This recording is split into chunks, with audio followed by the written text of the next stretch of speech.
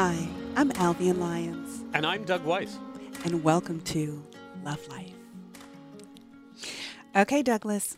So, we have one of those questions that everybody is living, most people are talking about, and lots of us are trying to figure out how to fix what might have gone wrong where this thing is concerned. And we are talking about relationships and social media. Oh, my. Okay, so we're in a world now where relationships literally play out in picture frames and sometimes video.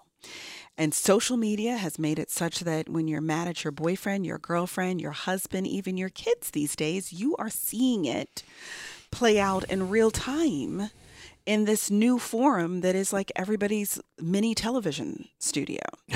So So the question our audience had was like, how do you know how to do this thing well? Like when to friend, when to unfriend, how do you ensure that your whole life doesn't become one great big public drama? And I think that there are some generational factors associated with that. That it seems that the younger people are, the less they seem to be aware of this concept of a private life.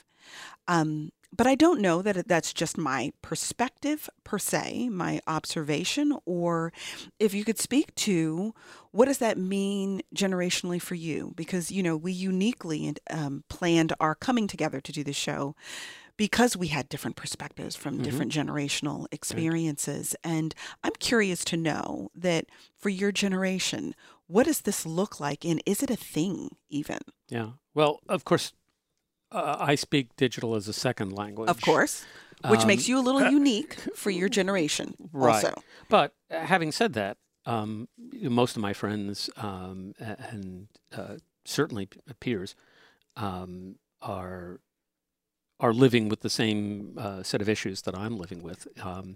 And that is that social media is a fishbowl. Everybody gets to see everything and hear everything and be witness to everything that's going on in your life if you choose to participate. Right. Even if you don't choose to participate, there's a certain degree of invasion of your privacy simply by virtue of the people around you who do participate and advertently or inadvertently include you in their social media sphere, make reference to you, comment about things that are going on in your life, or exchange messages with you in the open over one medium or another. And so I think it's tremendously difficult to navigate relationships when it's just the two of you. When it's the two of you and everybody else, it's an order of magnitude. 2,000 friends. That's air right. Quote, right. It's an order of magnitude more difficult. The thing that strikes me as a big difference, and you spoke to this, this kind of generational difference about privacy. I think there's a presumption in my generation that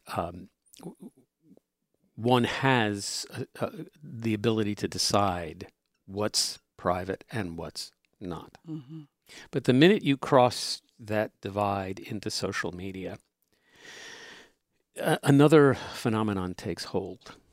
And I think this is a somewhat bigger issue, but it has to do with the degree to which actions and reactions become instantaneous. There's no separation between something happening and people reacting to that thing. There's zero pause. We're a couple. We're going through a rough patch. We have a fight. The likelihood that could show up in one way or another in our social media feeds is pretty high. In fact, there are some organizations that study this subject that claim they can detect that just in your social, they can detect your emotional frame of mind from the language and pictures from your social media feed. Whether that's true or not, I can't verify, but it would not surprise me because I think we're all very good at detecting, even if we can't always put our finger on the specifics, very good at detecting shifts in mood and tone on the part of friends. Oh, I would totally agree with you. And the fact that you can also, I would imagine that even where those kinds of studies or analysis are done, that even if you control for a level of falsehood, might be the word that I would call it, because there's just there is an element of social media that we all have to remember is kabuki theater, like what a great way to describe it. Yeah. Just, it's the life we want the world to see. Mm-hmm. So even if you control for an element of that, I do imagine that there's probably some psychological analysis or communication analysis that can be done that can speak to what the underlying may be, or identify what the intended message is, perhaps to cover up something else. Mm-hmm. So I think it would probably be very interesting, research to read and to explore a little bit. But what I do want to just kind of touch on momentarily is whether or not do you believe it's ever appropriate to talk about what's going on in your relationship inside of this particular medium? Well, no. In a word, I don't think it's ever appropriate. And here's my reasoning, and mm-hmm. maybe I'm betraying my age in mm-hmm. saying this. I think that's extending an invitation to the world to comment and to join in that discussion in what should be first and foremost, between you and your significant other. It's none of their business. And people will, once they believe they have an invitation to join in, they will. And then begins the taking of sides, then begin the issue of you're right, I'm wrong. I mean, I think going down that path even a little bit is an incredibly dangerous thing to do. Mm-hmm. And why do you want to do that unless it's because you feel the need to validate something about your position or your feelings? If you need that validation, find a really good friend who you can trust. If you're not already in some kind of counseling, find someone you can trust and confide in them and talk it out, not necessarily to get their counsel, mm-hmm. but just so that you get out the feelings and give it a voice so that you can then step back from it and think about it. This is back to my point earlier about it's too easy to react too quickly mm-hmm. to anything in our lives when we have this kind of an outlet, and one with which we are, to be honest, preoccupied. Oh, absolutely. And I mean, it is ruining relationships every day, like just every day. I'm not trying to exaggerate in saying that. I can't tell you how often I get phone calls, text messages, emails, the like, that are about conflicts that grew as a byproduct of somebody mishandling the use of their social media.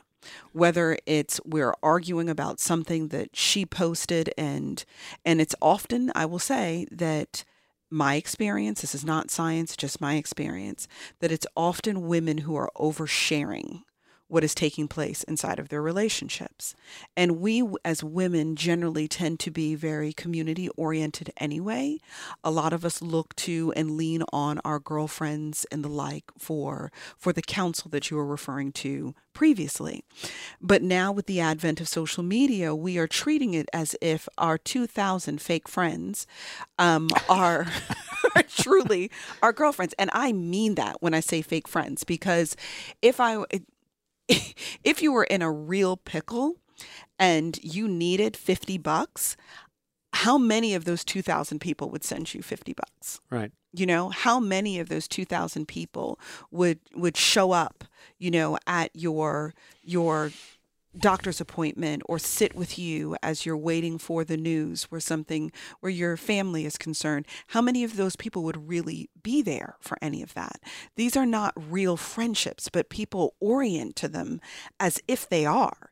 And how many times we see the word, oh, I love you so much. Oh, you guys don't even talk to each other outside of social media, and we're throwing around this word love as easy as we would use, a conjunction and, Yeah. you know, like it has no meaning. It is completely hollow in social media.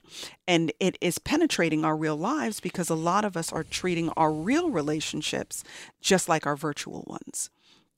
And that's exactly what social media relationships are. Yeah. They are virtual relationships. Now, that's not to say that I think that social media is all bad, because I think that it is wonderful in its essence, in being able to stay connected to people that you don't see every day. Yeah.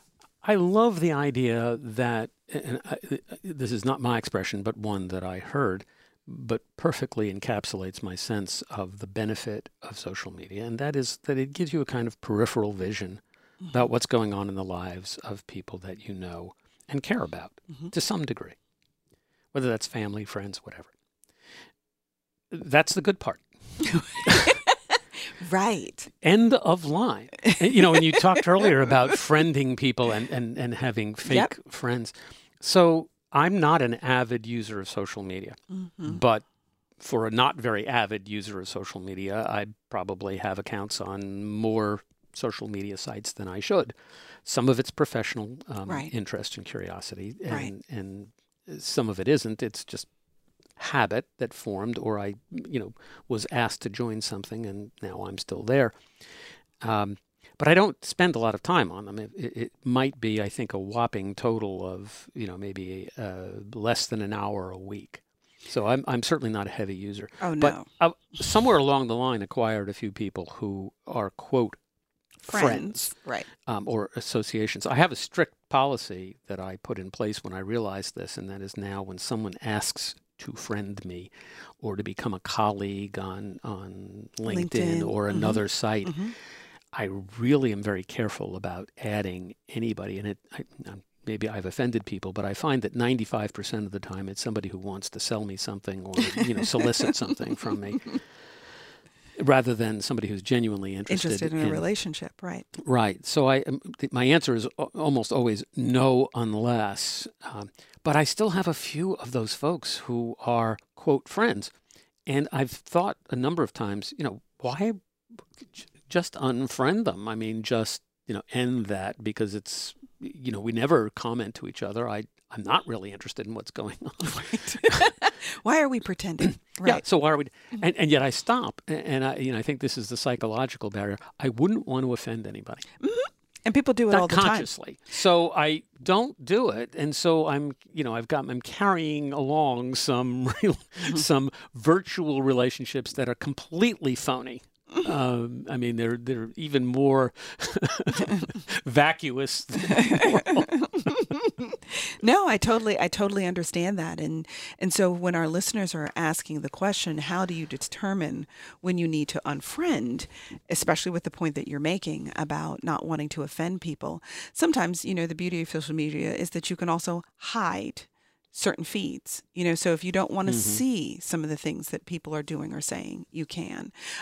If you choose to unfriend, just know that some people might be a little bit sensitive to that, particularly if they don't have a lot of friends. They are more aware of when, their numbers drop, because they can see that relative to different than people who have 2,000, 3,000 friends. They will not notice that you unfriend them generally, unless you guys have active interaction with each other. But as a general rule, you have to avoid using social media as counsel. It is not healthy or safe to do so. It does not benefit relationships in general, and it normally causes more problems than good. If you're looking for counsel, if you're looking for support, then reach out to people who have a real investment in you being happy and healthy and whole. But do not do not cast your pearls before swine. Do not look for social media to be a real friendship in a truly virtual space. Yeah, I couldn't agree more. And I think that, speaking from your professional perspective and practice, seeing what you see, that these are, really the kind of counsel, folks, that you should take. I can certainly tell you, not as a practicing professional, but just as an individual like you, that I have seen way too much drama in my life in general. And I have to say, in the last 5 to 8 years of my life, more of it, that has an element of social media as an instigator, or at least an adjunct issue absolutely involved in it. So this is not a put down of social media, but just a warning. Use it for what it's intended for, but not as an outlet for your emotions. Absolutely. If we use it well, it could be a great thing. Another episode of Love Life. Thank you, Kamaria and Todd. And we want to tell you how to get in touch with us if you have a thought about this show or an idea for another. Please write to us at Alvian@Love Life. Or Doug@Love Life. And we'll be back with you next week.